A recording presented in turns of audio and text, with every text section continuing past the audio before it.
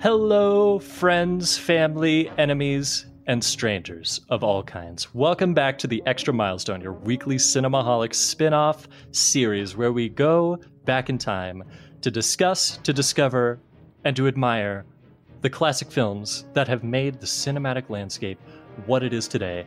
I am Sam Noland, your host as always, a staff writer for Cinemaholics and host of this very show every single week. And listeners, it's been too long since I've said this, but I can once again say, who the hell are you? I love it. I am Anthony Battaglia, and it is good to be here. I'm ready. Anthony, it is so good to have you back. It's been a while since we last podcasted together, hasn't it? Yeah, it's been a few minutes, yeah. It's been a minute, yeah. Our podcast from back in 2018, Anyway, That's All I Got, which we did with our good friend Jason Reed, came to a rather abrupt end. And I would like to take this moment to, on air, I want to apologize not only to you but to the listeners as well for doing that. It was a very poor way to handle the situation, and so I wish it could have gone down better. Oh, I don't think anyone's to blame. I think it just ran its course, and we just never had a proper wrap up. But I still look back on all those episodes fondly. Yeah, we did some good stuff. It was. I still listen back to those all the time, especially during this lockdown period, or at least this pandemic period that we've had. And yeah, there's some really fun stuff. And so that feed still exists. All the episodes are there. You can hear the goodness that is Anthony and Jason and I in this tiny little room in the college dorms that was really echoey. Yeah, and then we eventually were able to move to the library. Woo. Oh, yes. Which was only marginally better. Very marginally. and every once in a while we did it from Jason's house, so that was a lot of fun. Yeah, I remember that one. But yeah, it was a fun time. It was just really time consuming, the way we were doing the show. And so we realized that it was not feasible I think we all sort of realized that it couldn't go on week after week. And so maybe you're right that it was just meant to be. But here we are, several years later, we are on the Extra Milestone. And Anthony, this is a big one because we today, Anthony and I, are going to talk about two movies that might be the single most iconic pair of movies we've ever discussed on Extra Milestone. We've done big movies before as individual episodes, but we have not one, but two all-time defining blockbusters of a certain era that still get looked back on fondly today, and for damn good cause, I say. So what do you say we jump into our first feature, Anthony? I'm ready to go. I am absolutely just as ready as you are. The first movie that we are going to discuss is the one, the only, Steven Spielberg's Jaws. There is a creature alive today who has survived millions of years of evolution without change, without passion, and without logic. It lives to kill. A mindless eating machine. It will attack and devour anything. It is as if God created the devil and gave him jaws.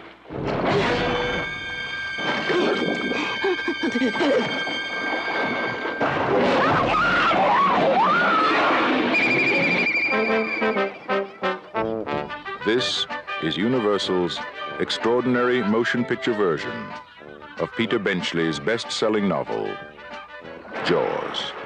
I just found out that a girl got killed here last week, and you knew it. You knew there was a shark out there. You knew it was dangerous, but you let people go swimming anyway.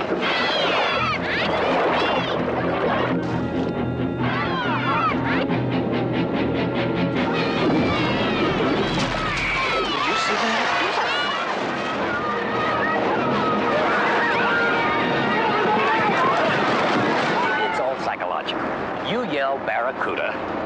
Everybody says, huh? What? You yell shark. We we've got a panic on our hands on the 4th of July. A movie that everyone knows about. You know, it's one of the most iconic movies ever for a reason. I remember not long after we met. Matter of fact, I think it might have been the very first day. It was not long before we started talking about how great Jaws was. And now, Anthony, I want to know, I've never actually asked this before. How did you discover Jaws? Like, what's the story between you and Jaws? Well, I was far too young when I saw it. I remember because I was still being like babysat by my grandfather. He would come over every week and he'd watch me and my brother. And if I was pretty young back then, and I remember watching it with him for the first time. And I remember being pretty startled and shocked, and I remember being confused, like, just stay out of the water, people. You know what? Yeah. How old were, like, what are we talking here? Like 7 years old, maybe? I'm gonna go with, it's probably 7 years old. So 7-year-old Anthony was smarter than the majority of the characters in this movie. Yeah, and then as I grew older and started watching it more and getting that was years before I got into actual enjoying filmmaking. I'm like, oh, so this movie is actually brilliant, and it's more than just stay out of the water, people. Yeah, there's a lot going on in this. I remember I first came to it much later in life than almost everyone else. I want to say I was maybe 15 years old when I first saw Jaws. For whatever reason, it had just eluded me up until that point. I was sheltered might be the wrong word, but I was certainly not allowed to see adult content, Well, it's rated PG. Come on, man. Yeah, it's rated PG in 1975. Jason and I just talked about Gremlins last week and how that almost single-handedly led to the creation of the PG-13 rating. So this predates that by 9 years. And yeah, it's certainly not an R movie, but of course there was no PG-13 at the time. And so for that reason, I guess for whatever reason, they don't have the power to retroactively go back and change ratings, do they? I don't think so. I don't think that's how the MPAA works. Yeah, they give a movie a rating when it first comes out, and that's it, set in stone. That's the rating. Interesting. Yeah, so it is a PG movie, and honestly, there's only like a few things that really differentiate it between PG and PG-13, and a lot of it is just the visceral nature of it, like the gore, as sparse as they are. Yeah, the gore. I think specifically the conclusion of the movie, it gets very violent, very bloody. Whatever could you be talking about? Oh, you'll see once we get there. But suffice it to say, blood is shed, and not just human blood. There's various types of creatures involved.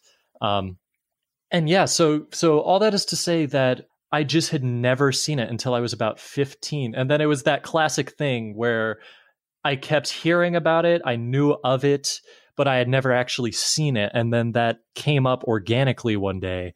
And my stepdad was appalled at me for having never seen Jaws. And I was like, well, hey, we got technology at our fingertips. Let's check it out. And we watched it. It was my stepdad and my mom and I, and life was never the same. And I think I've seen it like 5 or 6 times since, and have only grown to appreciate it more every single time. Yeah, I know. I don't usually make a habit of watching movies that I like over and over again, because I do.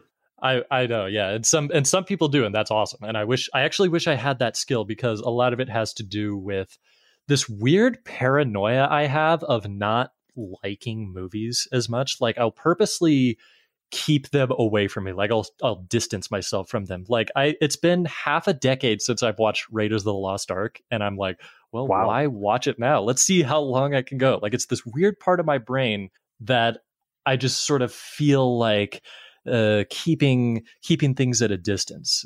This is not true for every movie, of course. I recently talked about Monty Python and the Holy Grail, a movie I think I've seen 30 something times. So there are certainly exceptions, but a lot of the time I will sort of go with the slow savoring of something as opposed to consuming it voraciously over the course. I'm sure there's a lot of value to that. Yeah. Yeah. So I'm curious to hear how we perhaps look at it differently.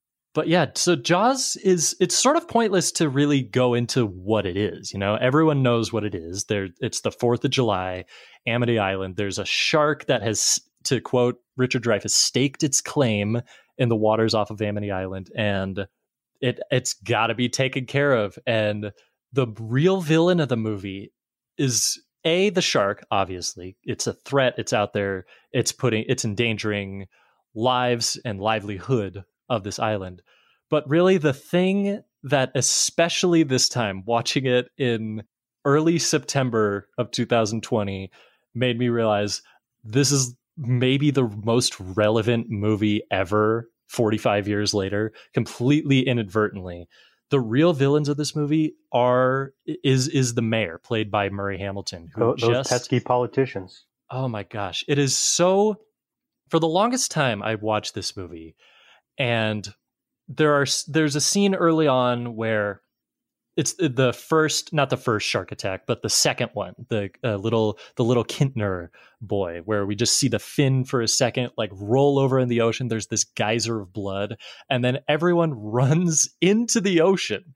And for the longest time, I was so weirded out by that. I'm like, no one would ever do that. And I watch it now, and I'm like, I stand corrected, Steven. Yep. People do not regard threats. Like, this movie has been brought up a lot in the past couple of months in the way that it sort of is eerily similar to what's been going on for open the beaches most of the year now. Exactly. Yeah. They're just so insistent on keeping that capitalistic train going that it's not until, to use a current phrase that I was thinking about, it's not until a second wave, a second spike comes that they actually start to take it seriously. And so I'm curious if history is gonna parallel Jaws even more than that. Anthony, I know you've seen it many times. Did you rewatch the movie for this? I rewatched it earlier today. Very nice. As did I. Yeah. And were you having the same thought about how it's sort of eerily, like, really accurate to what's been going on a lot? Yeah, I did. And the same with another Spielberg movie, Jurassic Park, like opening something that's, many experts tell you not to open it. And then you open it when it's not ready to be opened. And then, you know what? People get eaten by sharks and or dinosaurs and or viruses. So, there's that. I'm a lot more, I will say this, I still think most of the movies by and large are bad.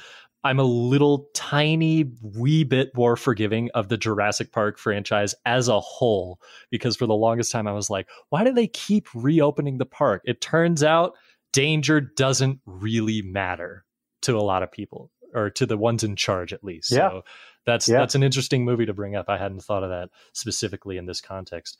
And yeah, it was weird. I was watching Jaws this morning, and I found myself critiquing the movie because of things that I didn't think were accurate. Like, it was as if the movie were made today, and I was like, well, that's not really a reflection of anything. Like, what's with the first shark that they catch? That doesn't reflect anything. It wasn't until I thought that in my head that I realized, wait a second, this movie is 45 years old. Exactly. It's that accurate that when it's not, it's distracting, and you think, what the hell, movie? Come on. So yeah, we're sort of jumping around a little bit, but let's talk about the cast of this movie. So we got Roy Scheider as Chief Brody. We got Richard Dreyfuss as Matt Hooper, or as Quint says, Hooper, which is a lot of fun. And of course, we have Quint, played by Robert Shaw, survivor of the USS Indianapolis. And I'm curious to hear your take on this, because for the longest time, for as long as I can remember, which granted is only about half a decade now, I've sort of looked at this movie, at these three characters, and by extension, the mayor a little bit, Mayor Vaughn. I've looked at them as sort of different personifications of traditional male archetypes. Does that make any sense? Yeah, I can see that. Yeah. So I'm curious, have you ever looked at it that way, or do you think that they're more universal than that? I have not looked at it in the archetypal way of looking at it. I've always admired the script of this movie. how these three guys are they all have a specific goal in mind, Mm-hmm. and they all have their own separate ways of getting to that goal. And so maybe I'm thinking of it subliminally in the archetypal way, but I was thinking of it of just like representative of kind of like, how would you handle this? Who would you be? If you're on the boat, Sam, which one are you? You know, that kind of thing.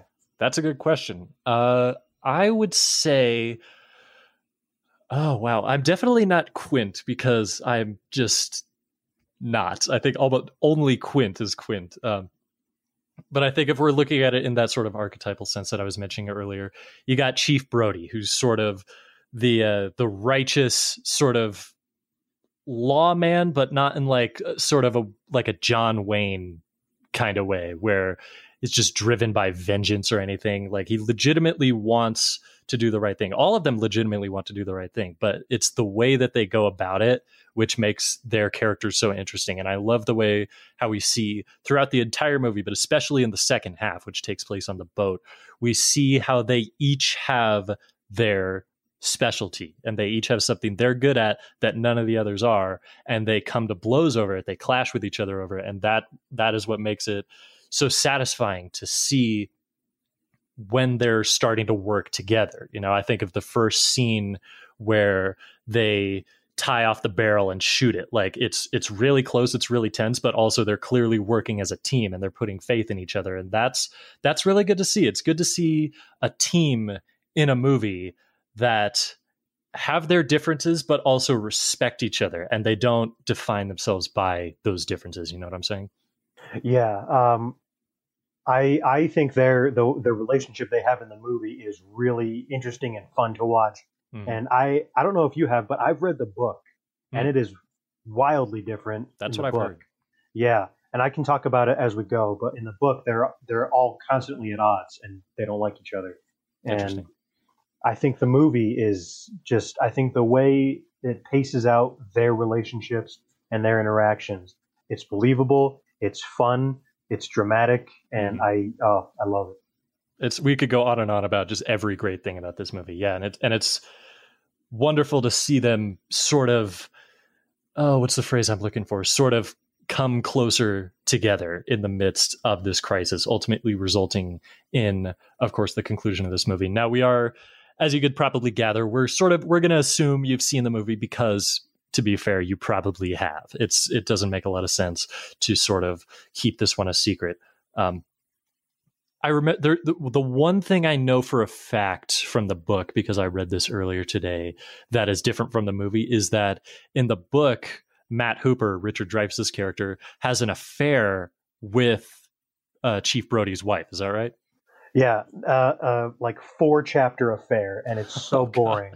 And like 4 out of 14 chapters are devoted to Ellen being horny for Hooper, and it's just not. Yeah, the movie is. I can't go on enough about how much better the movie is in the book, but there are a lot of good elements in the book that I enjoy.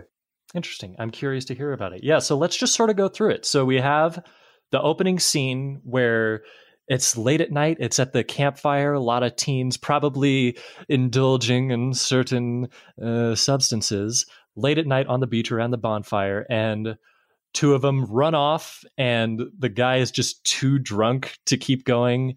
And the girl goes into the ocean and gets eaten by a shark. There's your movie right there. What a fantastic opening. And it really sets the bar early on of just how scary the ocean is. You'll notice most of this movie is set during the day. And that brings me to a question I had that it's not the most relevant thing, but I'm curious where you stand on it. Anthony, is Jaws a horror movie? I think a lot of people would consider it a horror movie, but I don't know if I would. Yeah. I mean, it's certainly a thriller. Yes. But absolutely. is it scary? Are you scared by this movie? Because like a ghost story, a ghost can get you in your house, on the street, wherever. But how can you be scared of a shark if you live in Colorado, as I do? And it just, but I don't know. Maybe it is a horror movie because 7-year-old me was very scared of sharks Like they're gonna get me if I go to the bathroom. There you go. I mean, hey, where else are they going to get you? Yeah, I think you're right. I think it is easy to see both sides of it. I would say it is a horror movie, but for a different reason than most horror movies. Like when you first hear the word horror, it's scary for a different reason. You know what I'm saying now? I don't know about you, but I wouldn't call it a phobia, but I definitely do not care for the ocean. And if I never go into it again, I would be I'm with you. happy. I'm with you. There is something about the ocean, just this inky black void that we know almost nothing about, that it takes up most of the planet, and yet it is a complete mystery. It is a place where, if without the proper protection and equipment, we could very easily die, even just from being underwater for more than like, I don't know what the exact time is, 4 minutes. There's just this mystery to it. And the fact that you can't see anything in most of the oceans of the world, at least, that's really scary to me. I remember, I think it was 2013, I was at the beach, the biannual vacation that my family takes. I was walking along the shoreline, and suddenly I felt the sharp pain in my foot, as if something had punctured the sole of my foot. I lift up my foot. Sure enough, there's a pair of rusty scissors sticking out of my foot. Oh my God, I thought you were going to say like you stepped on a jellyfish or something. Oh, I wish. I would have loved to have stepped on a jellyfish. Oh, geez. No, I had to go home.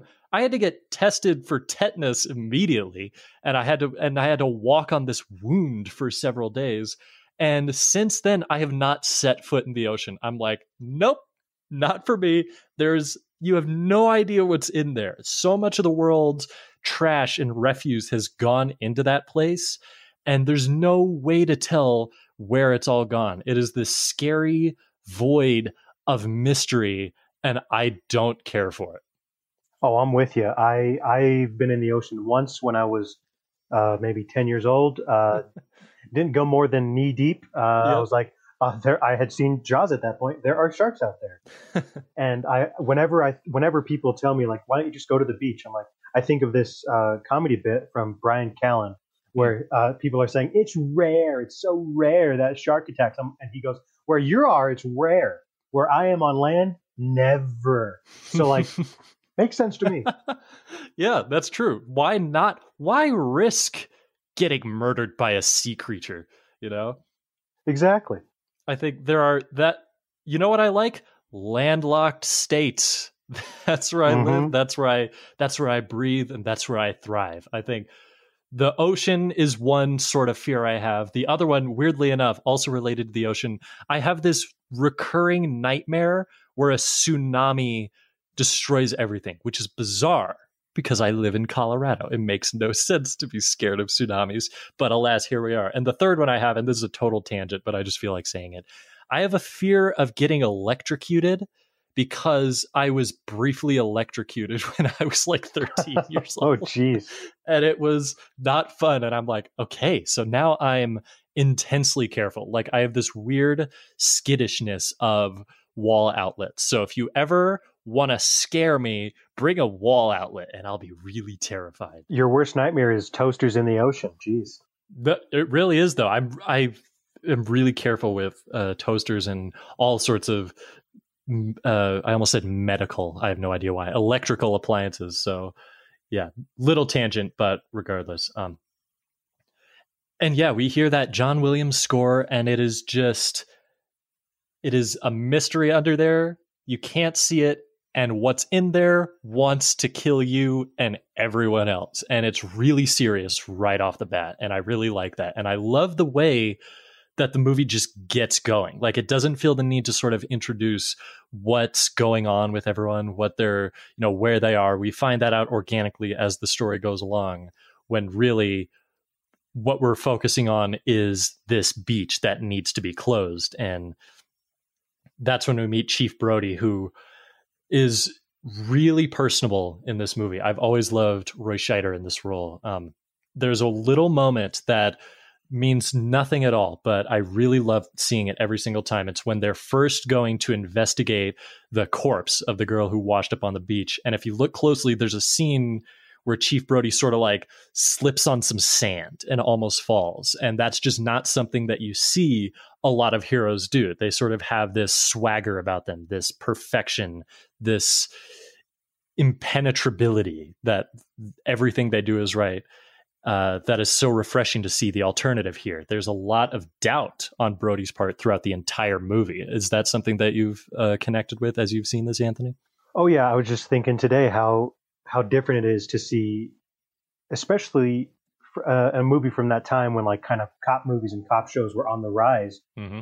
This is a cop movie, and he's a cop, and he it's not about catching criminals. It's not about vengeance on the guy who stole my daughter or anything like that. It's his job is to protect people, and if he's got to close the beaches, he'll close the beaches. That sounds very anticlimactic, but that's what his job is, and it's very captivating to see Roy Scheider in that part. And I think he's very down to earth and relatable, and I love it.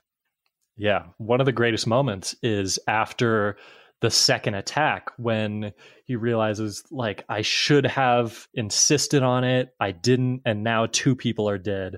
When poor Alex Kintner's mom just, oh my gosh, I can't even imagine, goes up to him and says, "You knew," and he's like legitimately remorseful to the point where Mayor Vaughn is trying to talk him out of it, like, don't listen to her. And he's like, no, she's literally exactly right. And I was very irresponsible to give in to essentially the peer pressure of everyone. Like, there's that town meeting where we get just a bunch of characters. My favorite one is the woman with glasses and sort of curly hair is like, I don't think that's funny at all. Like, I've always just thought something was really funny about Are you going to close the beaches? Exactly, yeah. It's in the car, the yard, or whatever. And yeah, that's another thing I really love about this movie that I just notice more and more every single time, how you really get a sense of community on this island. You get every character that has a speaking line really sets themselves apart. There are the classics. There's there's the ones we've already mentioned. My personal favorite and my brother's personal favorite is after they catch that tiger shark and they're like, well, what kind of shark is it? And Richard Dreyfuss goes, it's a tiger shark. And the guy turns and goes, a what? Yeah. Which is just a brilliant delivery. That's all you need. That entire character is formed right there. It reminds me of, and granted, this went on much, much longer than the runtime of Jaws, but it reminds me of that tight-knit community of recurring characters in The Simpsons, how you know them immediately. They all have their personality. They don't even need to be there for longer than a few seconds, but you know who they are. There are a lot of movies like that. To Kill a Mockingbird is another one. And it's something that's really impressive. And not a lot of filmmakers take the time to create those one sentence characters, those bit roles. Yeah, it's really smart casting. And yeah, so we see immediately, like, they're going to work, and Chief Brody goes to like an arts and crafts store, which I love, and takes the paintbrush out of the thing and knocks it over, like a hero in a movie does. That's another one of my favorite moments. And yeah, just gives into the pressure and opens the beaches. And then he's there on the beach watching everyone, just waiting for something to happen. And sure enough, it does. And it's really horrific. And you get that just iconic, really dramatic zoom in shot that is really just strange looking. The way that they do that is by moving the camera closer to the actor while simultaneously zooming out, or maybe it's the other way around, but it creates this weird effect where the background gets closer and closer, like it sort of compresses the frame while everything stays the same size. So it's really impressive. I've heard it called the Jaws shot. I've heard it called the Hitchcock zoom, because I guess Hitchcock did it. He did in Vertigo or something. Yeah. And it's a cool shot. Cameras are wild, aren't they? I love them. They are really wild. Yeah. And that's and the rest of the movie pretty much gets going. Like, we could sort of talk about each moment specifically, but let's sort of jump around a little bit. What is, let's say before the boat, before they get on the boat and go out to sea, what's a moment that you find yourself connecting with time and time again as you watch this movie? What's a moment or like maybe a set piece or a scene or an interaction or something? What do you got, Anthony? I mean, it's one of my favorite scenes in the movie. It's certainly my favorite scene on land. It's right before Hooper shows up at Brody's house, and Brody's just sitting at the table. He's distraught, and he's got his hands on his face, and his son, who's his youngest son, who's probably like, I don't know, 4, is like mimicking his hand motions. And when he moves his hand, the son moves his hand. When he puts his hands over his eyes, his son puts his hands over the eyes. They make funny faces. And I think that scene's certainly not in the book. I think that is all Spielberg right there. I think that tenderness of that scene, it lets you know so much of what you need to know about Brody as a person, his motivations, and then Hooper shows up, and then he gets drunk, and you can just see the gears turning in that whole scene, and that's one of my favorite scenes.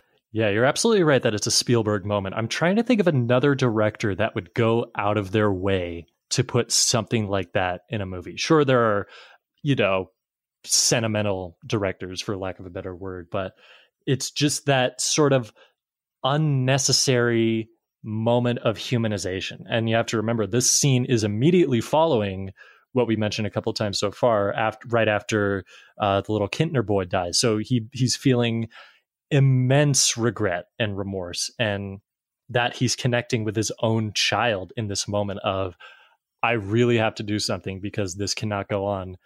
That's really powerful. And then I just love the moment right afterwards where he's like, now get out of here. Like, as if to say, there's adult stuff now. We got to figure out what's going on. And then Richard Dreyfuss shows up. We haven't talked a lot about Richard Dreyfuss, who provides a lot of the comic relief in this movie. I think probably my favorite joke in the movie, the funniest part.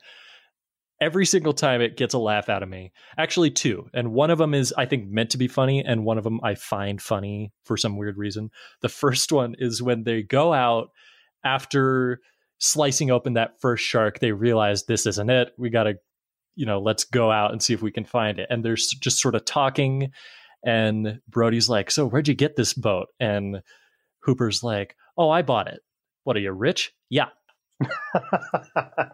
just that Dreyfuss delivery of, oh yeah, I'm rich. Like, he clearly just has no bones about it. And I love knowing that the way that bit of dialogue works out in retrospect. It's sort of funny to go back and see when he first shows up and is getting just all this guff sort of by, the people on the island, like, okay, they're college boy. They're all gonna die. Okay. Yeah. Like, he really doesn't care what they think. And I like that about him. I admire that in a character. The other moment, and I'm just going to jump right to the end. It's after the shark blows up and Richard Dreyfuss, who's been presumed dead, who's been out of the action, just sort of swims to the surface and is like, hey, what'd I miss? There's something about that I always just, I just crack up watching it every single time, because that is so Hooper right there. You know what I'm saying? Yeah, it's like, where you been, buddy?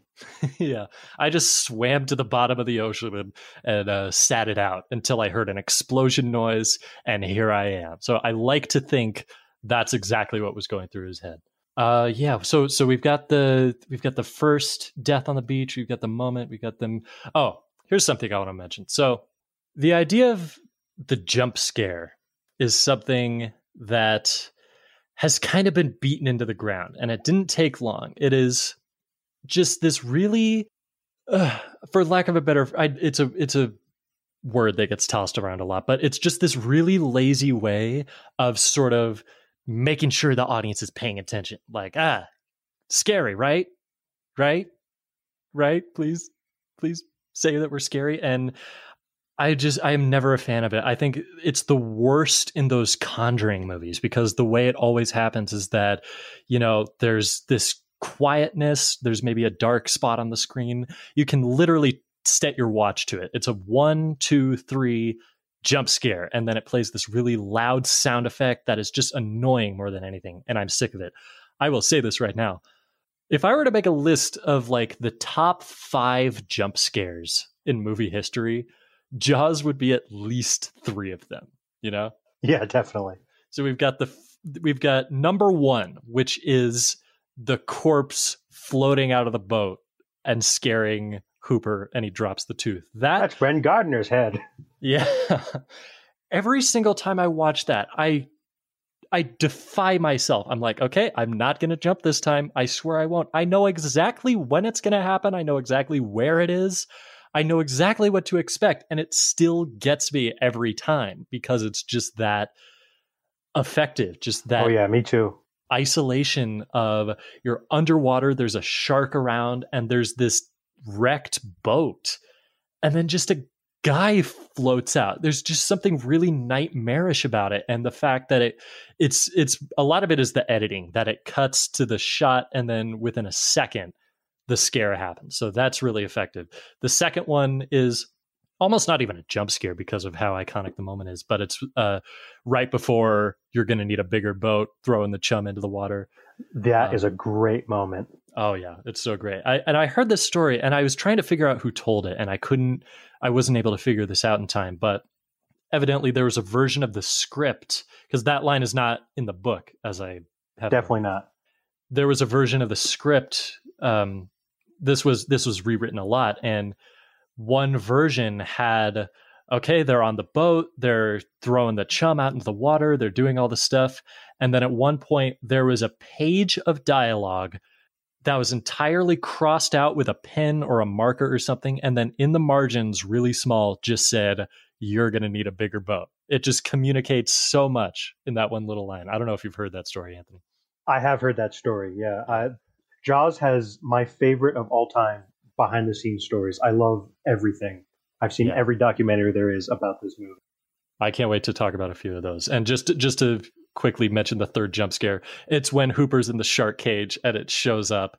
And that one, they really draw that one out, which I noticed this time. So that's really effective. So yeah, at least 3 of the top 5 horror filmmakers, I beg of you, either stop doing it or change your game, because I'm sick of jump scares. I know I sound like a crotchety old man right now, but I'm with you. Please do it for me.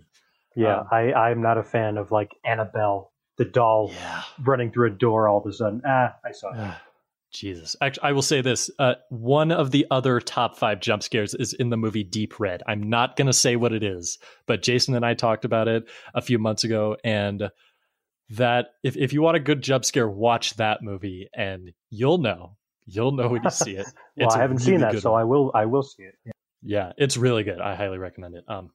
But I digress. So we've talked about a lot of stuff. Is there anything else? Let's just say, is there anything else on the island before they set out on the boat that we haven't touched on yet that you wanted to bring up?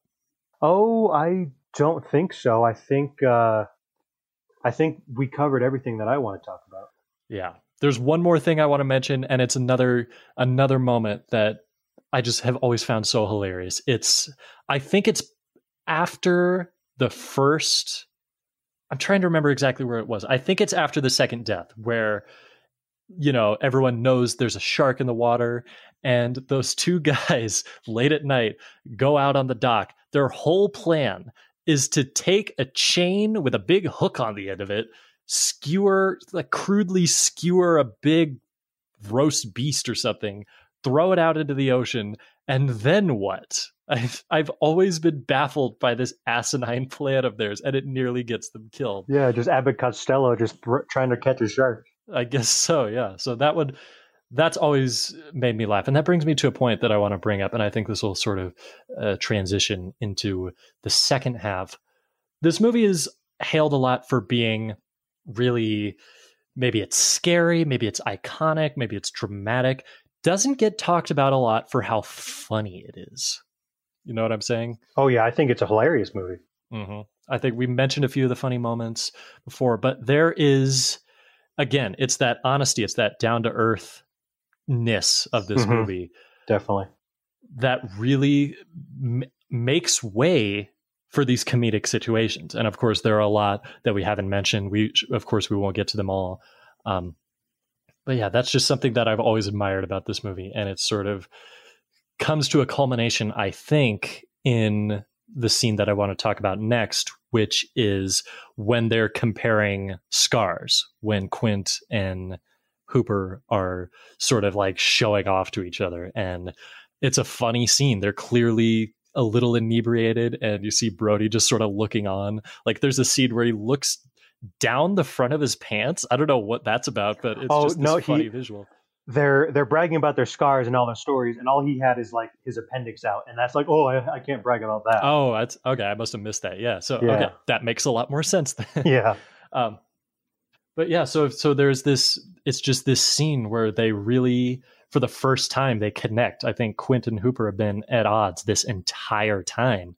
This is the first time when they really see each other and realize, like, yes, you know what? We just look at the world differently, and yes, it's going to make for conflict, but also it can make for just a lot of real humanity, and that's one of the greatest scenes of this movie. And I'm sure you concur. Yeah, that scene, I think that's probably another Spielberg addition, because nothing like that in the book. In the book, it's Hooper is not likable. Quint's pretty much still Quint. Like Robert Shaw adds a lot, but Quint was on the paper as Quint.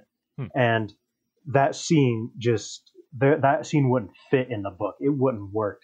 In the movie, it's I don't know, that scene, like all of my favorite scenes don't even involve the shark. Like it's weird. Yeah, that's freaking Spielberg, man. The way that he could just add charm to any movie is really uncanny. Mm-hmm.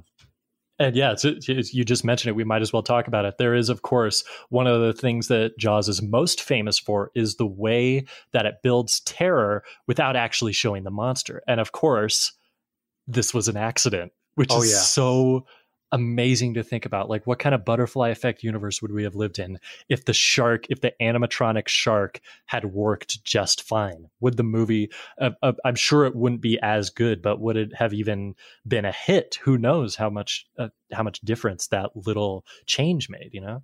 Oh yeah. I've seen like the storyboards of the original plan, and like the shark's in a lot of the movie. He's in the whole opening with Chrissy. He's under the boat. He's attacking the boat. And I just can't imagine how there'd be so much less suspension than I think there is without the shark. It's so much better, which is weird to say. Yeah. It's funny.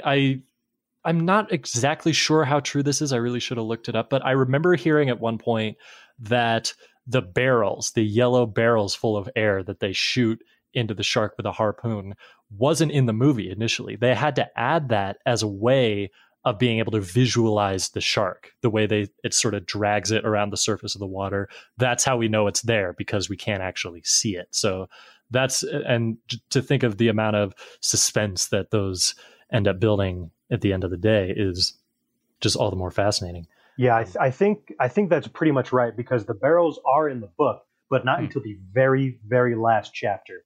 And they're like a last ditch attempt to, okay, we got to stop the shark. So they're like, let's get some barrels. And then the movie does it.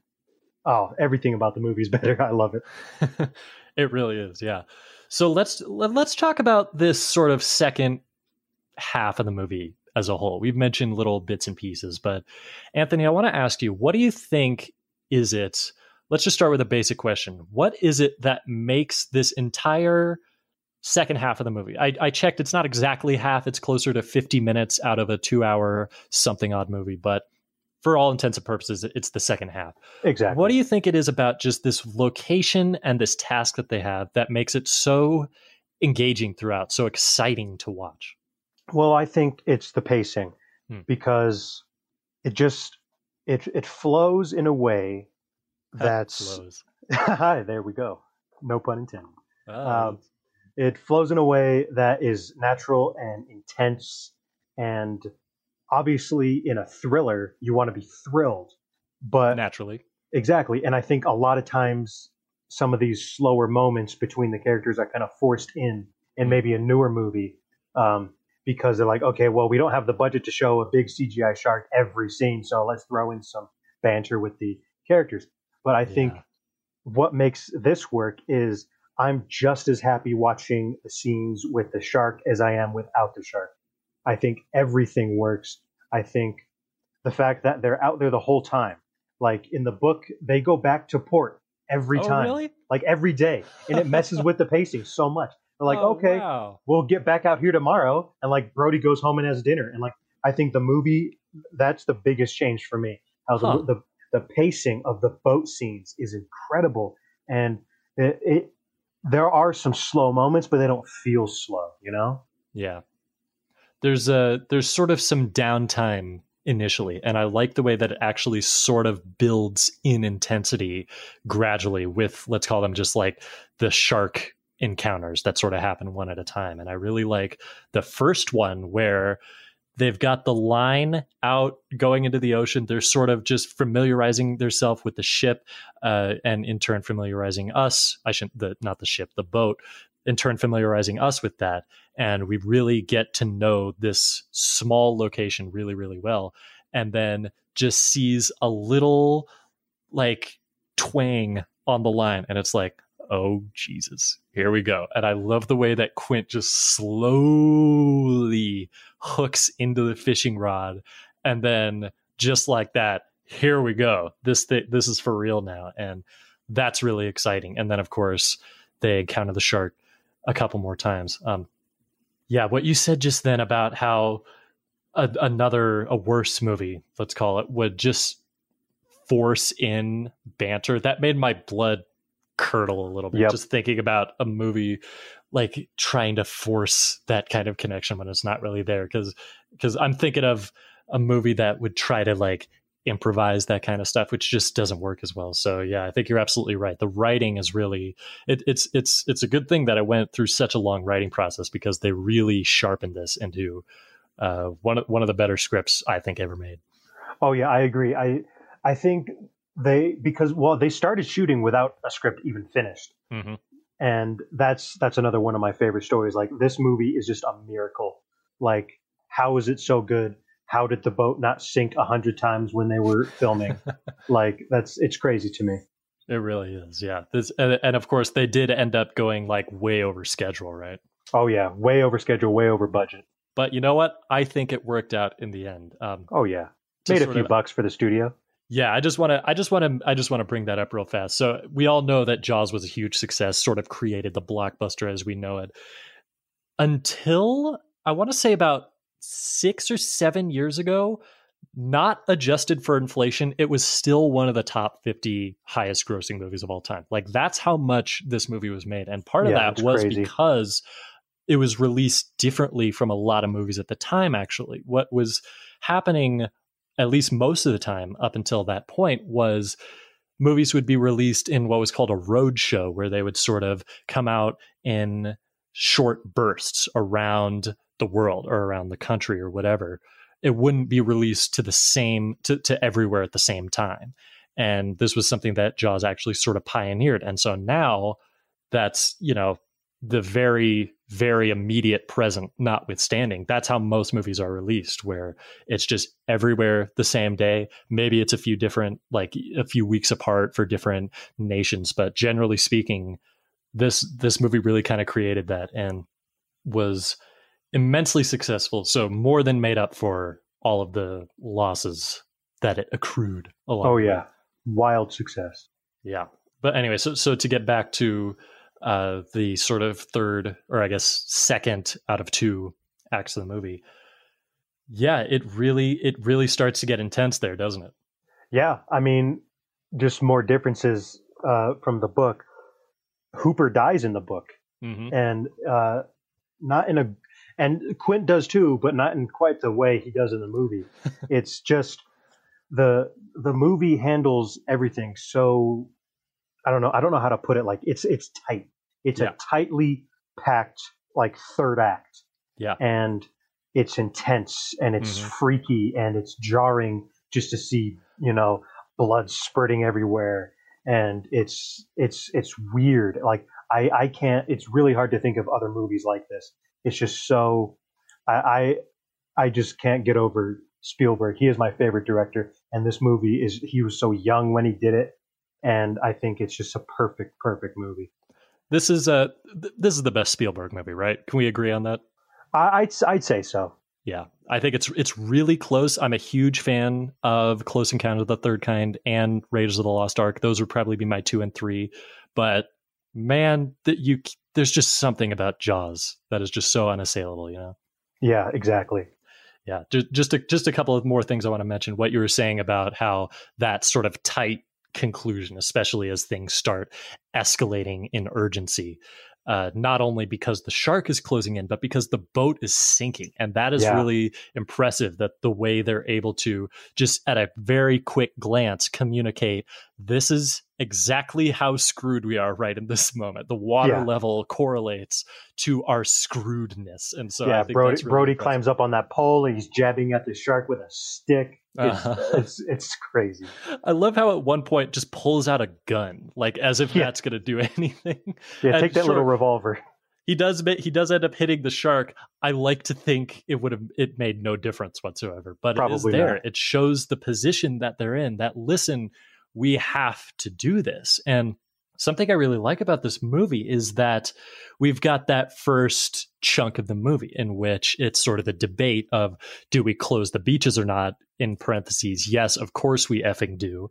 But, because the mayor, this capitalist person who's just arbitrarily in charge and gets the final say on everything because he doesn't wanna. That's pretty much all it is, because he doesn't want to close the beaches.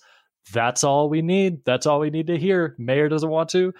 That's it. Reminds me of a certain someone that is running a certain nation that we happen to live in today. So just yet another connection to the world we live in now. But what I love is that when they finally make the decision to close the beaches, to hire Quint to go out onto the ocean and kill the shark, it takes like a day. Or it's one day, right? I'm not remembering that. Something like that, yeah. Yeah, because it's they go out and then there's the night, like night falls and stuff, and then the next morning they kill the shark. So yeah, it's a day. That's all it takes. And granted, Quint doesn't get back alive, but also it shows that kind of determination to make everything okay. You know what I'm saying? To get rid of the bad thing. That can go a long way. And all you really need is the ability to do it. And they did it. Dang it. And all they lost was a day worth of beach going, which is really cool. And one last thing that I want to specifically mention is a moment that really stuck out to me this time in a way that it never has before. And that is Quint's final moments, because we heard the story earlier, the USS Indianapolis, how their ship exploded. They were all in the water. They had not even reported in the mission that they were going on, which was to deliver the atomic bomb. And so they were stranded there for who knows how long. And the sharks were just picking them off one by one. And we hear just the vengeance in his heart. And it's a quick shot, but it's at the very end when the boat is being overturned and Quint slides into the shark's mouth. It is a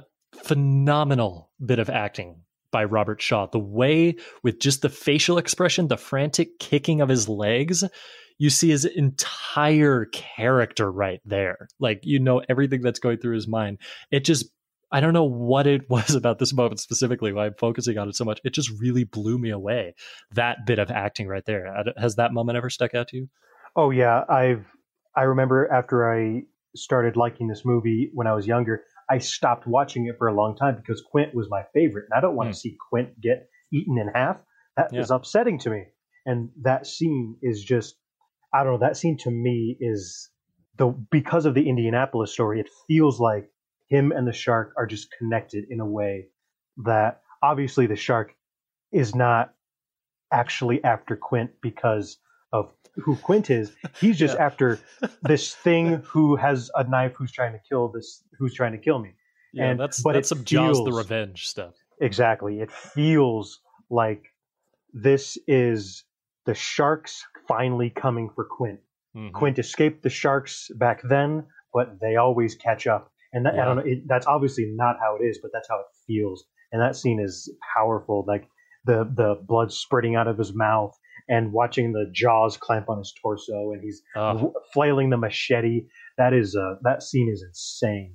We see this guy who for the entire movie has been this really like working class macho dude, sort of in almost a what's in almost an over the top way at times. Yeah. And we see him staring death in the eyes, those dead eyes like a doll's eyes. And that's it. Like there's this weird poetry to it, you know what I'm saying? And I think what really puts a button on it is after Hooper floats to the surface and says to Brody, Quint, and Brody laughs and says no. And he's not laughing because he's happy that Quint's dead, even though they didn't necessarily get along 100% of the time. I almost take it to mean he's laughing as if to sort of acknowledge like it was kind of meant to be, you know, in like this almost morbid way. It just kind of, that's what was probably inevitably going to happen. You know what I'm saying? Full circle. Yeah. Mm-hmm. Yeah. So I want to mention real fast. So is there, we've talked about a lot of stuff. Of course, we didn't mention everything. We could go on for a very long time. Is there anything else about Jaws that you wanted to specifically bring up? I think we covered it all. Like it's one of my favorite movies of all time. It's Spielberg's one of his first movies ever. And it set him on the career that he had. And, you know, thank God. Because he's brought us so many incredible movies. And I think this will always be remembered as his kind of number one, you know? Yeah. Just the general consensus, this one has maintained and it will maintain forever if the events of this year are any indication.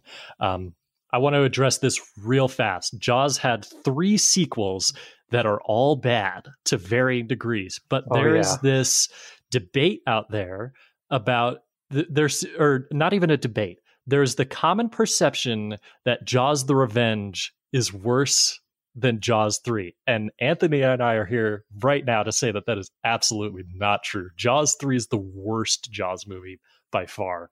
Jaws 3D. Oh my yes. God. Just it's atrocious. Oh my goodness. I will never feel the need to watch any of those sequels again, unless it's for a podcast or something. I might do it, but even if that's the case, I legitimately might skip Jaws 3D. Like that is how pointless and empty that movie is. Jaws the Revenge, which I briefly mentioned a moment ago, is at least silly. It's bad. It's quite bad. Oh, it is. But at least it has Michael Caine. It's got Michael Caine hunting down a shark. And if that's not enough to at least earn it, 1 star. I think that's what I gave it on Letterboxd. I think Christopher Nolan should do Jaws 5 with Michael Caine. Jaws 5. I'd watch that. I would see it. Yeah, I really would. Yeah. Yeah. So yeah, and Jaws 2, it's meh. It's got Roy Scheider. It's fun. It's not good. But it's watchable, but barely. Just barely. It's got one of the funniest kills in movie history in it, though. One of the first ones, right? Yeah. I'm not going to give it away. I know what you're talking about. It's really funny. Yeah. Yeah. So Anthony, what we do on Extra Milestone is we recommend similar movies to the ones we discuss, and I want to know right here at the end of our Jaws conversation, did you have a movie to sort of go along with Jaws in some way, whether it's literally, spiritually, in some weird tangential manner? What do you got? So I tried to find one that I'm pretty sure you haven't seen. Creature from the Black Lagoon, 1954. Yeah, I've missed that one. I've been meaning to get to it for so long. I've just never gotten to it. I thought long and hard about how to compare anything to Jaws. But Creature from the Black Lagoon is pretty close because it's a thing under the water that's going after pretty women on top of the water. And there's a boat with kind of an ornery sea captain. And it's an adventure. It's meant to be a horror thriller. And I enjoy it a lot. It's one of my favorite of the, I think it's one of the Universal horror movies. I love it. Yeah, it's in that sort of vein that started with Dracula, Frankenstein, the Mummy, the Wolfman, that kind of thing. Even though it doesn't actually connect to any of them, like there's no crossover material, but it is often considered part of the same milieu. I'm recalling in this moment, actually, back on an early episode of Anyway, That's All I Got, we were talking about the Oscars that year, early 2018. and the Shape of Water one. I remember That's you right. bringing up the comparison that Guillermo del Toro made with it. I do remember. I do remember that conversation. How about that? Yeah. The Creature from the Black Lagoon. It's a pretty iconic suit and mask, and it's that. Similarly, they had a lot of similar problems shooting this. How do you get cameras underwater? How do you shoot underwater? The lighting, the sound, all that. It's filmmaking is crazy, isn't it? I love it. It really is, yeah. It's one I've been meaning to get to for a really long time. I know a lot about it. I've just never actually watched it.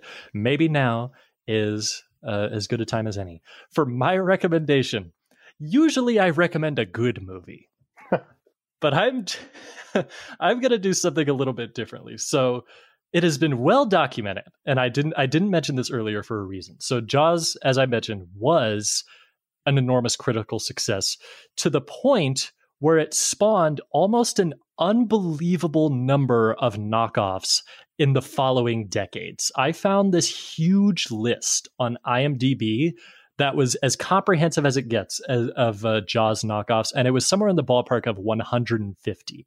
And a lot of them were directly in the wake of Jaws within 10 years of it coming out, and still continues to this day with stuff like Sharknado could be considered a distant relative of the Jaws knockoff. But there's this entire cinematic just corner of Jaws knockoffs. And what I'm going to do is there's one I'm going to focus on, but I compiled a list of some of my favorites. I actually haven't seen most of these, but I just want to read some of the funniest titles of Jaws knockoffs because it'll give you an idea of what this cinematic tradition was tapping into. We have Grizzly, Mako, the Jaws of Death, Squirm, Dogs, Eaten Alive, Claws, which is one of my favorite one. I think I've heard of that one. Claws is about like a bear, so that sounds fun. Yeah, I think I've heard of that one. There's Tentacles, which I really, if I had more time, I would have spent like a day or two just watching a bunch of these. Alas, I did not. The White Buffalo. Oh, jeez. Day of the Animals, Empire of the Ants. Let's see, Kingdom of the Spiders, The Pack, Night Creature, The Swarm, which is actually very famous, Piranha, which is very famous as well, Barracuda, Nightwing, Crocodile, Alligator, the list goes on. But perhaps one of the most notorious ones is a movie, and I vaguely remember describing this to you at one point, but I'm curious if you'll remember, is a movie called Orca. Have you heard of this, Anthony? I have heard of this, yes. Orca is one of the worst movies ever made. And that is what makes it great. It is a movie about Richard Harris hunting down a killer whale that is feeling vengeful for whatever reason. And it's like, it's as if Quint was the main character, except wasn't as ornery, I would say. Well, I mean, his boat is called the Orca. It literally, yeah, and I think that's a direct reference. Yeah. And except it's the shark, or in this case the whale, has much more of a mind of its own to almost a ridiculous degree. It is hilarious to watch because of just how poorly conceived it is. There are a ton of scenes I could describe. I'm just going to describe the first one. There's a dinghy out in the ocean. A shark comes up, starts attacking it, and then a killer whale rams the shark out of the ocean onto dry land, and then the title comes up. It is letting you know right off the bat, this ain't no Jaws. This is Orca, by literally headbutting a shark out of the ocean, which whales don't do. And then there's a scene later on involving a whale fetus that I will not describe, but it is... the image is burned into my brain permanently, and it's so bad, but it's so much fun to watch. So watch Jaws and then immediately watch Orca. See the comparison. It's really, really, really funny. Oh, I think I have to watch it now. Yeah, I highly recommend it. I highly do. Just know that you're in for something really stupid and ridiculous, and I think you'll have a good time. Anthony, what do you say we move on to our B feature of the evening? Oh, if we must. So we talked about Jaws, which I think we both agree wholeheartedly is one of the greatest movies of all time. And I think we agree that The Empire Strikes Back is also one of the greatest movies of all time, is it not? Yeah, it's pretty good. Yeah.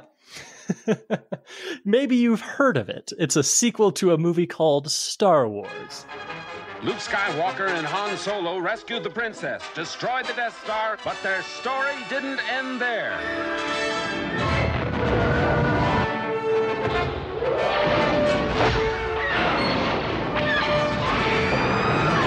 Now, the creators of the biggest smash hit of all time bring you the next episode in the Star Wars saga, The Empire Strikes Back.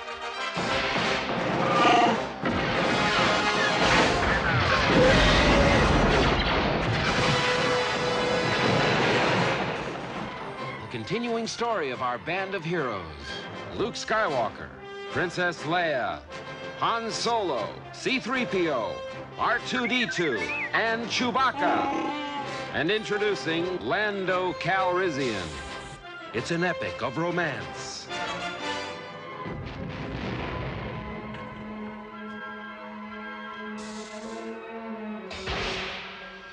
of heroes and villains,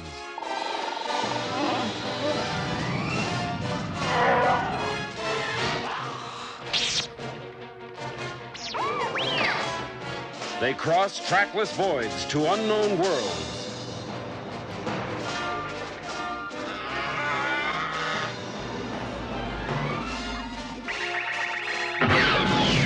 A galactic odyssey against oppression.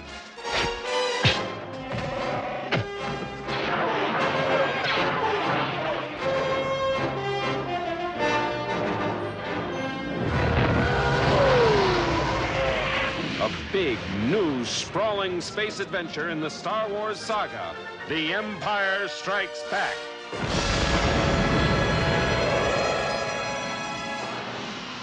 Coming to your galaxy next summer.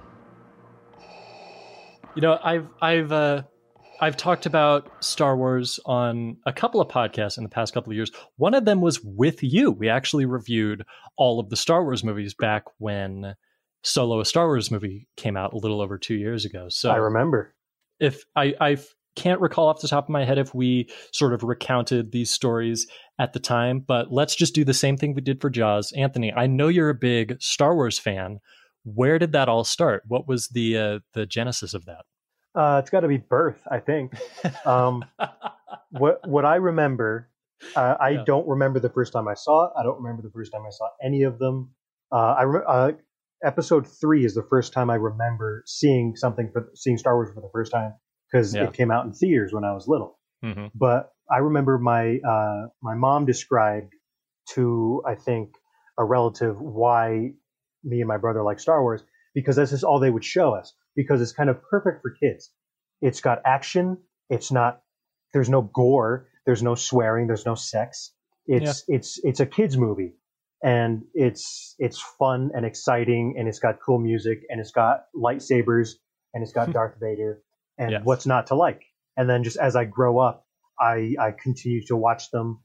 And I don't think it was until maybe episode 7, The Force Awakens, comes out that I really rewatched them and thought about them as cinema, as film.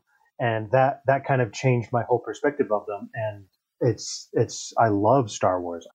Yeah, it's hard not to love. There's something really comforting. I remember specifically mentioning this on the episode where we reviewed all the movies. There's something about the fact that it is Star Wars, that it is the thing it is, that it is this entity that has impacted the popular culture in such a huge way. Just going back to see them can, in and of themselves, be enough. I think I would say probably up until very recently, my least favorite of them was probably Attack of the Clones, which even that one I find to be somewhat watchable, if only for nostalgia. You know what I'm saying? Yeah, I'm with you. I think you're about a year older than me, but we're functionally like the same generation. So yeah, we definitely, I think we connect to it in very similar ways, although I think your connection might be a little bit stronger than mine was. I think just to go on a tangent about, I also remember when Revenge of the Sith came out, because it was it made me really angry that I couldn't go see it because it was PG-13. And of course, it was 2005, so I was 6 years old at the time. Oh, my parents took me. Oh, good for you, Anthony. Twice. I'm sure it was fantastic. At least twice. And there's some really heavy stuff in Revenge of the Sith, so I don't actually begrudge my parents whatsoever. Oh, yeah. But I just remember that. I just remember that so viscerally, just being so mad that I couldn't experience this thing. And so so that meant that the first Star Wars movie I saw in theaters was actually the Clone Wars animated movie, which is one of the worst of them all. Oh, it sure is. Yeah. And so it's weird to think how we first encounter these things in a theatrical setting, but that's a conversation for another time. So when it comes to The Empire Strikes Back specifically, I was honestly, in the months and weeks leading up to this, I was actually kind of debating whether or not to even discuss this. You know what I'm saying? Because it is such a popular movie, one of the most talked about of all time. It's often viewed as the best Star Wars movie. And I was just thinking, what can we really add to this? But then I realized, you know what? There's a lot here. There really is. I like what you mentioned earlier about how it's a kid's movie. I would just amend that slightly and say it's a kid's movie, but it knows that it is. And most importantly, it understands sort of how to tap into storytelling and tradition in a way that makes it really exciting, regardless of how old you are. I imagine that I'll still be watching this movie many, many years from now. And I think, wouldn't you say that that's probably likely to happen? Probably, yeah. Mm-hmm. Yeah. And so I ultimately decided, you know what? I'm going to talk about it, and I'm going to have Anthony Battaglia on because, of course, I know how big of a Star Wars fan you are. And there are a few things about this movie that really stood out to me this time. And I saw that you also rewatched this one as well, right? Yes. This is actually the first movie I went to see back in theaters now that they're opening again. Oh, yeah? This is the first one I saw. I'm like, well, no better way to get back into it than see it. Because it's also it's the only of the original trilogy that I haven't seen in theaters. So now I've seen all the original trilogy in theaters, and it feels so good. Huh. That's nice. Yeah. I actually have not seen a single one in theaters, so I'll have to glorious. Cross that off the old bucket list. Yeah, I saw after we decided we were going to do this episode like a month or so ago, I saw theaters were opening up and they're showing The Empire Strikes Back. I'm like, oh, what are the odds? I bet Anthony will go to that. Oh, I sure did. And lo and behold, he did. It is a small world after all. Yeah, that sounds really great. It's I'm surprised that you got a ticket, honestly, because I was looking on websites and I saw they were all sold out. Yeah, it had to be like a 9 p.m. showing. Yeah, we live in different areas, so we have different theaters.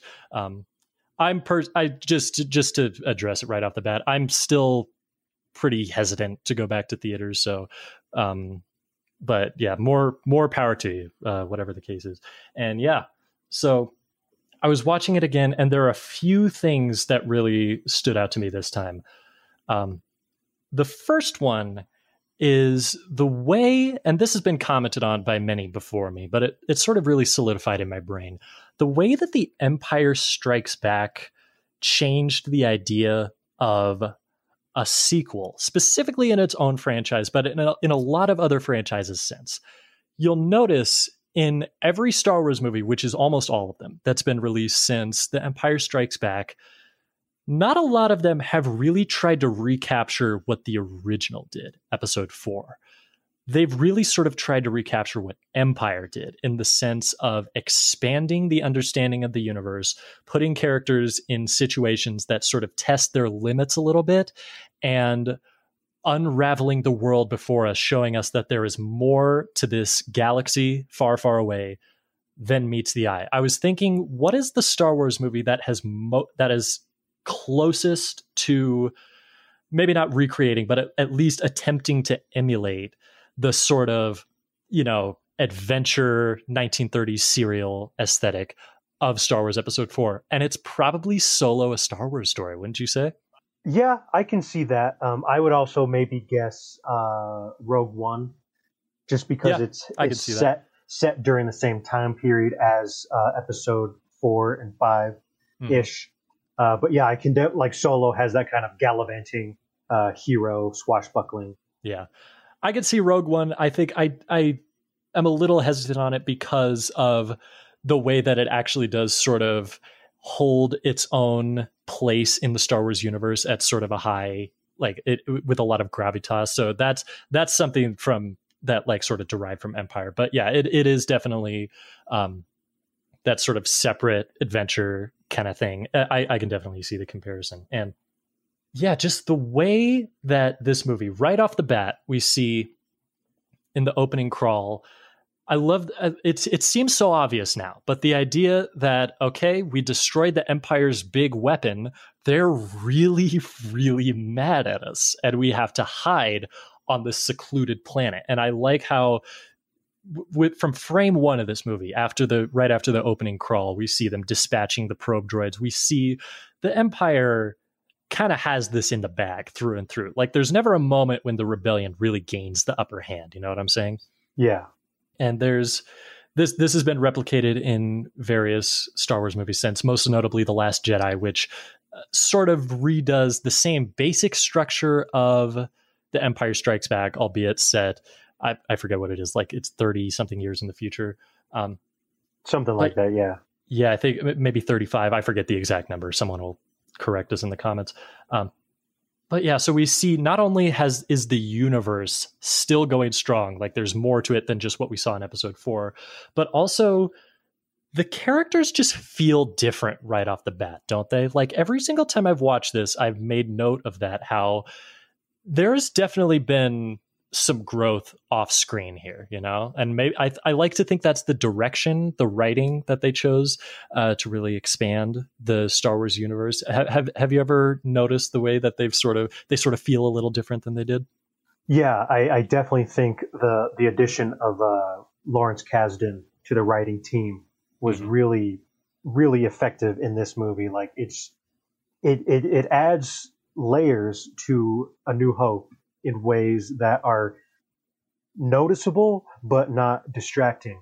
Like you're right, the characters. Princess Leia is so different in this movie than she is. Luke, Han, everybody is so different.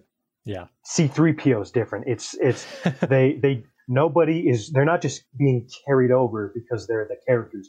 Every character has a continued purpose, and that's one of my favorite things about it. The character I noticed more this viewing than any other was actually Chewbacca. And this is the first time, and as long as I can remember really, where I've watched The Empire Strikes Back just by itself. I didn't rewatch episode 4 beforehand. And I'm not exactly sure why, but for whatever reason, that allowed me to see the way that this character has changed. I think we get a lot of really great Chewbacca moments in this movie that only last a few seconds. One of my favorites is when they're like trying to repair the Millennium Falcon at the Rebel base, and he's just like flailing his arms around, trying to, just having no idea what to do. That's life right there. Like that, like Peter Mayhew is really bringing life to that. Another one also in that same sort of sequence is Luke's not back. They're not sure what's going on, but they realize, listen, we got to shut the doors to the bunker. And right as they close, just lets out this scream of, gosh, what I hope I'm in pain right now. I hope everything's okay. Like that's a really ironically humanizing moment of this Wookiee. You know what I'm saying? Yeah. So, he's a real character. He's not just a sidekick. He's not just a pet, you know, he matters and he's relevant. It's great. Mm-hmm.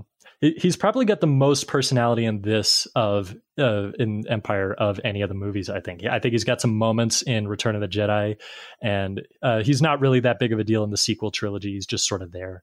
Yeah. And in New Hope, of course, he's just this sort of fun, furry sidekick creature. So it just goes to show how many times you can watch a movie and things still occur to you. I'm curious, did you happen to have anything like that with this most recent viewing in the theater, that something occurred to you for the first time? Well, mostly just the scale of it. Seeing it on a big screen is different. And I really hope this virus doesn't destroy the theater industry, because I don't want to lose what I got here, because it's so because it obviously the action scenes are bigger and glorious and fun and Luke being awesome in the fighting the AT-AT walkers. Yeah. It's all glorious. But the smaller moments kind of shine through still in the big screen. Mm-hmm. And just for some reason, I just laughed so hard when Leia is insulting Han and he goes, "Who's scruffy looking?" I've heard the line. I know the line. Oh yeah. Why did I laugh so hard this time? I don't know. But just for some reason, that interaction, I just almost fell out of my seat. The humor in this movie, it's a funny movie. It really is. Yeah. Han Solo is a funny character, and it's just really there's so much character and personality in this movie.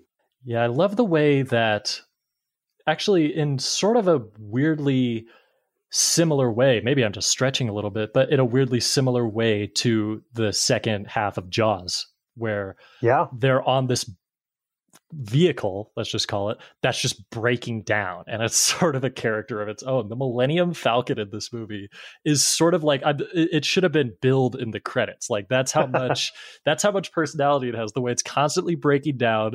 They can't fix anything on it. They keep trying.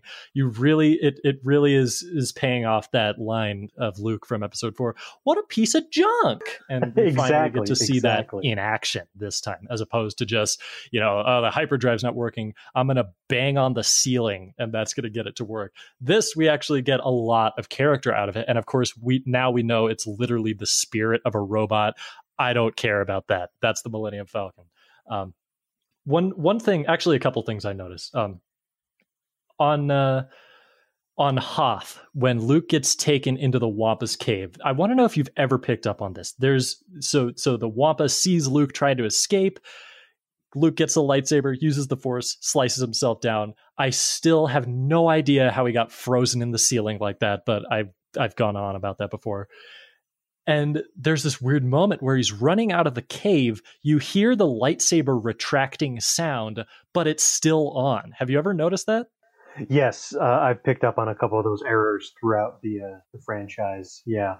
In every single version, I was curious if this was just unique to the Blu-ray I had, but I was just jogging through my memory. I'm like, yeah, every single version I've seen, they've screwed that up. It's weird to think with all the special editions and remasterings that they would just remove that one sound effect or make the lightsaber actually retract. That's a tangent, but it's just the devil is in the details, as they say. And then also on Hoth, something that really occurred to me, a couple of things actually, and this is cutting really deep, but it's The Empire Strikes Back, so that's kind of what we have to do at this point, is just really hone in on the details. I was really impressed by the snow speeder effects in a way that I wasn't before. I don't know if this came across in the theater that you saw it in. Yeah, it definitely did. It really occurred to me like, oh yeah, wow, this is like, it's the same basic technology as what they were doing with the X-Wings, like on the Death Star and the Trench Run and everything. But now we're dealing with like landscapes. And so I'm not sure exactly why, but just something about that really stuck out to me. It's like, yeah, they really put a lot of effects into it, or effort into it. Those effects still hold up. There's nothing about this movie that's dated, I don't think. And at least effects wise. And yeah, it's just a few things like that. Also, one funny little thing I noticed is the AT-ATs, the big walkers on Hoth.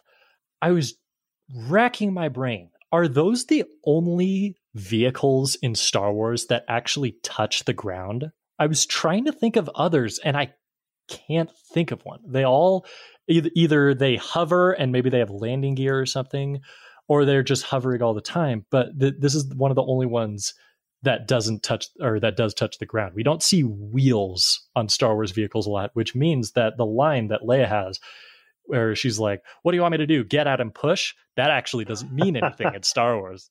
The only other things that I can think of that touch so like there's the AT-ST walkers from episode 6, but then in Clone Wars, some of the droidicas and the big walker spider things, those touch the ground. Right. And there's also some stuff like at that final assault where there's one that has wheels. I forget what it's called, but it's got two giant like tank tracks or something. But other than in the original trilogy, yeah, it's weird. Like it is kind of weird to see like, oh, they have the Death Star and now giant giant walking things on 4 legs. Yeah. Yeah, I feel like a moron right now. I didn't even think about the prequel trilogy. Yeah, I was mostly just thinking about the original trilogy. I was like, wow, this is the only like land vehicle. So weird detail, but I'm glad that we talked it out. And Me too, yeah. yeah, so let's just obviously others have talked about it a lot before, so we won't go on terribly long about it, but I do want to get into a little bit of detail about the characters themselves. There's another moment that I sort of took notice of this time around is after the assault on the rebel base at Hoth, they're flying away and they're like, all right, we're going to go to the rendezvous point. And Luke's like, yeah, the rendezvous point. Yeah. That's what I'm going to do. And we see this, it's just this early hint of Luke's irresponsibility, the way that he's sort of rashly making decisions in sort of his own interest, or at least what he thinks is the best interest. And yeah, we see that's what takes him to Dagobah. And it is at this point that I have to acknowledge one thing. So I don't know if you've ever seen it, Anthony, but there's a video on YouTube by a channel that does this thing called bad lip reading. Have you ever heard of it? I've seen it. I've seen what you're talking about. I cannot ever watch the Dagobah scenes ever again, because back last winter when Star Wars The Rise of Skywalker came out, the theater I worked at, they would play that clip in the opening pre-show every single time. And of course, it was really busy. It was the holiday seasons. We all had a lot of hours. So everyone working there heard that song 40,000 times, to the point where I'm watching these scenes. I cannot even pay attention to the dialogue because I'm remembering, and this is the part where Yoda says, "Penny for your thoughts." My favorite part of that is like Luke's whining, goes, and I hate Brenda, and then he hits his head on the ceiling. Yeah, that's a hate funny, Brenda, that's a funny video. And a bad guy hit me in the shin, and I peed all over my pants.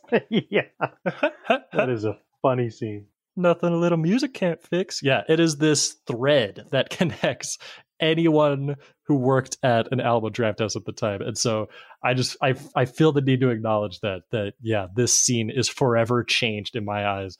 But yeah, there's this thing I've always sort of noticed about The Empire Strikes Back that really, this is another thing that really sort of solidified for me this time around as I was sort of trying to think a little bit harder about it.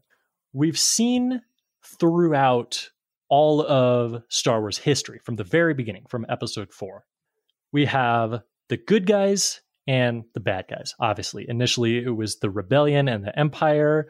Then it's like in the prequels, it's the Republic and the Separatists. And then we go to the Resistance and the First Order, whatever it is. We've seen throughout all of Star Wars history, they're in addition to just sort of their end goal, there's one thing that very specifically separates the good from the bad. And that is, the bad guys don't really, how should I say this? They don't really care for their own. And what I mean by that is that we see Luke training on Dagobah, and he gets this vision that, oh no, my friends are in trouble, even though Yoda and Obi-Wan, the ghost of Obi-Wan, profusely insist on, no, Luke, this is not a great idea. You've got to stay here. You're not ready, and you're going to lose, which of course does happen. But it's that insistence on doing literally everything you can about not letting a single life go to waste. The Empire, the villains, just in general, on the other hand, throughout this entire movie, Darth Vader is killing his own men, and we see that in every single iteration of Star Wars. I think it made me think of General Grievous in the Clone Wars animated series, not the one from 2003, but the one that went on for like 7 seasons. General Grievous just murders battle droids left and right, and so it's this really sort of not even subtle, but just kind of understated way of establishing, yeah, this is really kind of what it's all about, is the difference between good and evil is recognizing the value that life has as opposed to pursuing your goal at any cost. And I'm not exactly sure why, but something about watching the way that Darth Vader sort of viciously goes after his goal in this movie, to find Luke and to turn him, to seduce him even over to the dark side. I really got that divide in a way I never have before. And of course, they're using familiar iconography. The Empire in the original trilogy is very clearly like Nazis, you know, as opposed to the allies that are the rebellion. I couldn't say why, but something about watching it this time, I really picked up on that, and I'm sure that you have as well, Anthony. Yeah, it's pretty night and day between the good guys and the light side, the dark side. Mm-hmm. The way Darth Vader's just willing, you know, hey, Captain Nita, you messed up. I'm gonna kill you now. Yeah, you've been promoted, other guy. Congratulations, Admiral. Yeah, one of my favorite scenes that I don't know if it's meant to be funny or not. I would be surprised if it wasn't. It's when they're going through the asteroid field chasing after the Millennium Falcon. There's a shot where there's a Star Destroyer, one of the small ones, and a meteor just crashes into the bridge and blows up the whole ship. And then a guy in a hologram just fades away. And it's like, well, that's the end of that guy. And that's it. That moment has always really been weird to me, the way that this guy just sort of dies and no one really, this entire ship just perishes immediately before their very eyes. And they're like, nope, gotta keep going. And so there's a lot of moments like that where just the way that the dark side just sort of disregards the light side, yes, but also other members of the dark side. This is something that would be addressed later in Revenge of the Sith, the legend of Darth Plagueis the Wise. How, yeah, the Sith is just a long history of apprentices killing their masters. You know what I'm saying? And so to see it all just kind of laid out right here, of course, it was in New Hope. We saw that guy whose lack of faith Darth Vader found disturbing. But to see it here in a way more dramatic fashion, Darth Vader, he does it a couple times. He really does, yeah, and can do it through like the video screen, as it turns out. And yeah, Darth Vader is really mysterious in this movie, in the pursuit of this goal that, of course, at the time, if you're watching it, you have no idea why. Like, what is so different about Luke besides that he's, you know, a Jedi in training? And there's just this dramatic flair to Darth Vader that I think is really entertaining and makes is part of what makes him such an iconic villain. The way he has like this big clamshell like man cave or whatever, like the Darth Vader cave with the helmet and everything. And we later find out that he has a fortress in a volcano. Darth Vader has some really dramatic stuff, has a cape for no reason. The list goes on. Yeah, I love Darth Vader. He's one of my favorite just movie characters of all time. Mm-hmm. And he was cool in episode 4, but in 5, Empire, he is off the wall. Like the level, he just becomes like, I don't know how to describe the difference between him here and in episode 4. Like mm-hmm. he's charismatic and he's suave, and the way he talks to Boba Fett, and the way he makes deals about like, oh, don't you worry, he'll be fine, he'll be good for Jabba. Don't chill out, Boba. Yeah. And then just the way he talks to Luke in their confrontation, it's such a different way. And James Earl Jones gets to shine through in this one. And John Williams added another John Williams score in this movie. Yeah, that's true. He added the Imperial March. That wasn't in episode 4. That was in this one. He adds a bunch of tracks, actually. There's a lot of, like, the Bespin sound effect as they're sort of escaping, and when they're sort of, like, being pursued by the TIE fighters through the asteroid field. That's all new tracks, and it's instantly recognizable, and it's weird to think that they were invented for this movie. And, of course, the same is true for Jedi. Yeah, John Williams is insane. And then he did it again in episode 1, 2, and 3. Mm-hmm. And I think the sequel trilogy had a little less memorable music, but, you know, that's just... Yeah. I can see it. Like, this movie is, everything about it just up the ante from episode 4 in the best possible way. Everything, and it's so crazy perfect. Yeah, I really, really like it. I think there's a reason why it's considered the ultimate Star Wars movie by pretty much everyone, is because it is. It's got it's got literally everything, you know? There's nothing in almost any other movie, really, with few exceptions, in any other Star Wars movie, I should say, that isn't at least kind of in The Empire Strikes Back. Like, they really, really kind of nailed it the second time out. And personally, it's actually my second favorite. I prefer The Last Jedi a little bit. I think they're equally good, but I consider that a little bit of favorite. For the half of you that have turned this off, including Anthony, I get it. It's different kind of movie, but I just want to make sure that I address that. Well, I mean, this is also my second favorite. It's definitely the best in my opinion, Star Wars movie. But my favorite will always be A New Hope. It's originally just called Star Wars, where they didn't know exactly what they were doing. They were winging it. George Lucas just had some wild, crazy idea that you just had to figure out how to do. And then you go from that to this there's such a clear step up. Yeah, it's really, really great. Every flaw I have is nothing more than a nitpick. There are a few scenes in sort of a subplot, like in the middle of the movie with Han and Leia and Chewie and C-3PO on the Falcon. It's not that they're bad. It's just I find that they fade out of my memory in between viewings. Like I just sort of, as I watch it, I enjoy it, but I just don't think about it as much. Not even a complaint, just sort of a thing like, okay, this isn't as iconic and awesome as everything else in this movie. And how have we not mentioned Yoda yet? You know, it's my God, you're right. We got to talk about Yoda. We got to talk about Yoda. Well, we briefly mentioned it with the seagulls, with the seagull song. Yeah. Yeah, and you know what? This actually ties into my recommendation, which I'm just going to give right now. And Anthony, I'm anticipating a guffaw from you because this is going to be just the most Sam TM recommendation ever. But I'm ready. It is Akira Kurosawa's Dersu Uzala. I knew you were going to say Akira Kurosawa. I knew it. I knew it. We both got to bring up our favorite director in this movie. Yeah, or in this episode. That's true.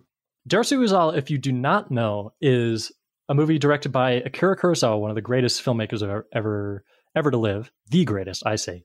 Made in 1975 after kind of a rough patch in his career. And it is about a Russian, I forget the exact word for it. I think it may be like cartographer or something along those lines that has been sent out into the woods of this nation in the early 20th century in like 1907 or something like that to sort of chart the land, make maps and stuff and figure out what's like the ecosystem and everything, and comes across this wanderer in the woods named Dersu Uzala, who is the direct inspiration for the character of Yoda. He is a short, kind of funny looking, kind of funny talking guy who just lives in the woods, lives off the land, has a lot of strangely philosophical things to say, but also behaves very eccentrically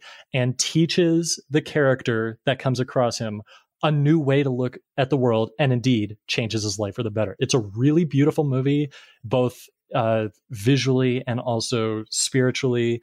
I only just saw it recently because I've been listening to this podcast called Star Wars Episode Zero, which is a show where they sort of go back in time and look at all of the movies that influenced Star Wars. And this is one of the very first ones they did and you watch this movie, you see Yoda immediately, like having seen The Empire Strikes Back and every other Yoda appearance so many times.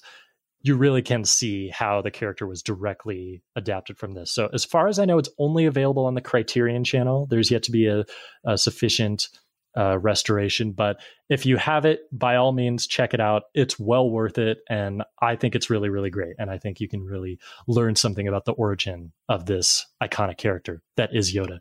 Anthony, did you have a recommendation to go along with Empire?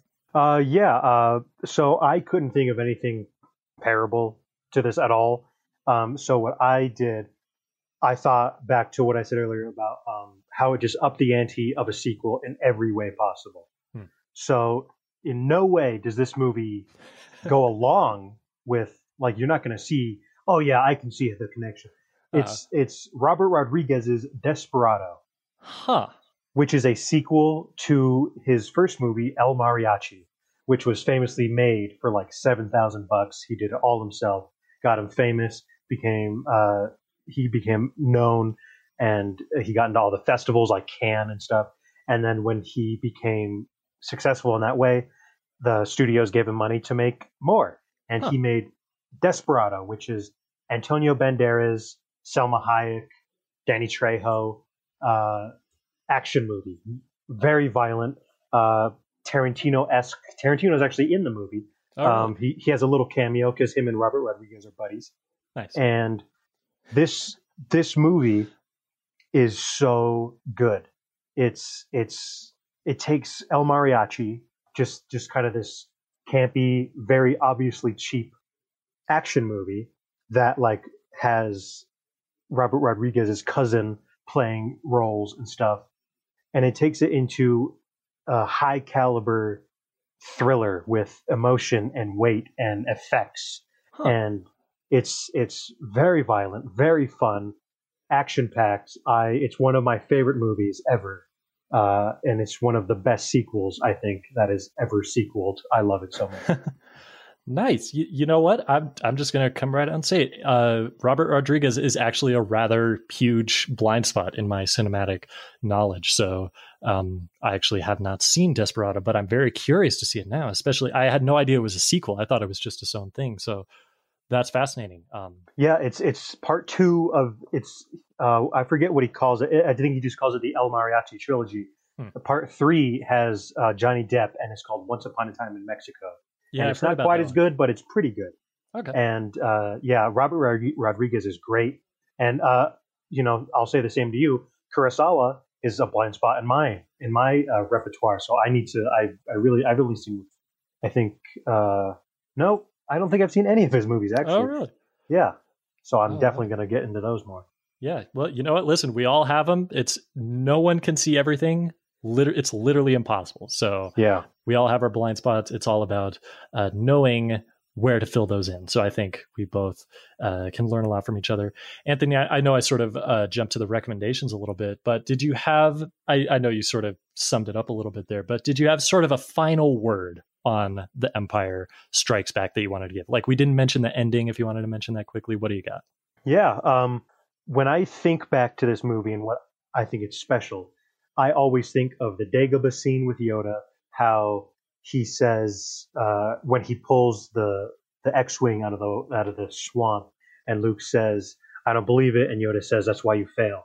I think the training sequence is so beautifully done, and Yoda is such he's wacky and silly, but he's such a real character, and it's really interesting how you can take him seriously when he's literally a puppet. A Muppet. And then yeah, it's just Frank Oz with his hand up a Muppet. It's great. And the other thing I'll say is the ending. Darth Vader and Luke's lightsaber battle is my favorite lightsaber battle. Yep. I love it.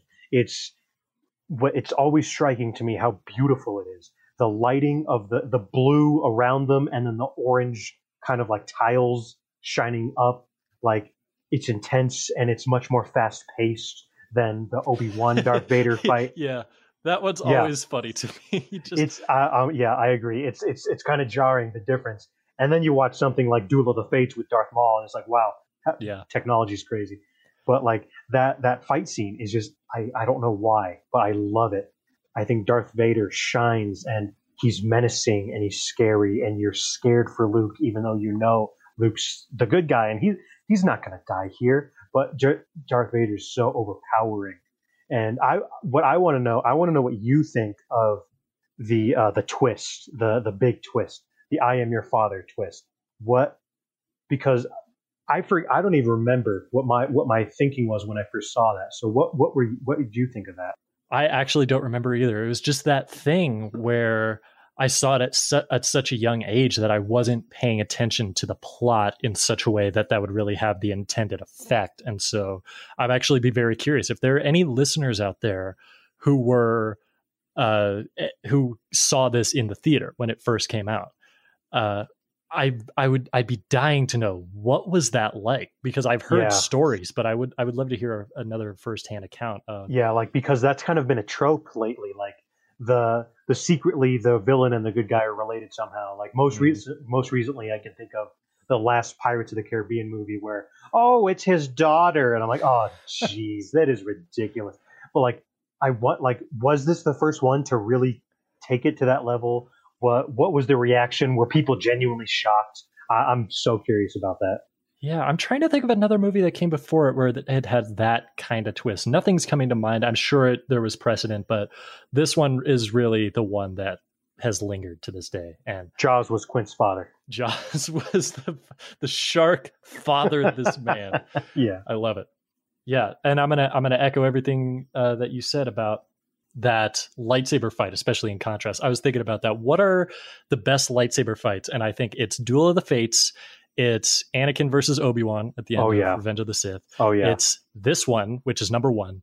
I'm a fan of the Rey and Kylo Ren versus all the guards after killing Supreme. That was a good one. I really like that one. And it's not much of a fight, so I don't know if it qualifies, but I am a huge fan of Luke versus Kylo Ren. I just think it's a beautiful ending. I know you have your problems. Oh, I hate that ending, but I won't go there yet. We've talked about it before, yeah. Yeah. It's crazy the way these fights progress throughout all the movies. It's beautiful, and it's crazy how they do it.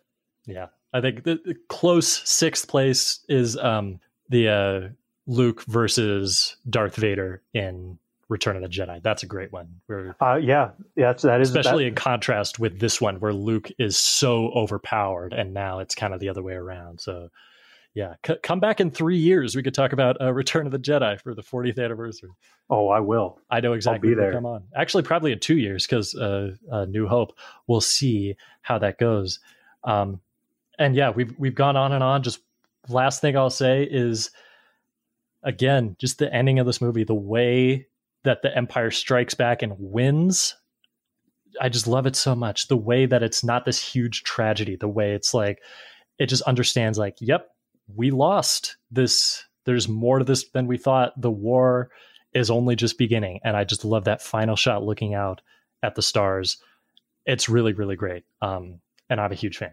Yeah, the last moments are really special. And Lando, we haven't even mentioned Lando. He's back in the Falcon, and he's with Chewie, and they're like, "We're gonna go get Han." And it's it's a beautiful ending. It's really great. We could go on and on and on about this. Oh movie. yeah, and and it's not even the first time we've talked about it. So that's just goes to show how much there is to explore in a galaxy far, far away. And with that, Anthony, I think that's our show. Thank you so much for joining me on the Extra Milestone. I had a really good time. Oh, I did too. I had a lot of fun. It was my pleasure.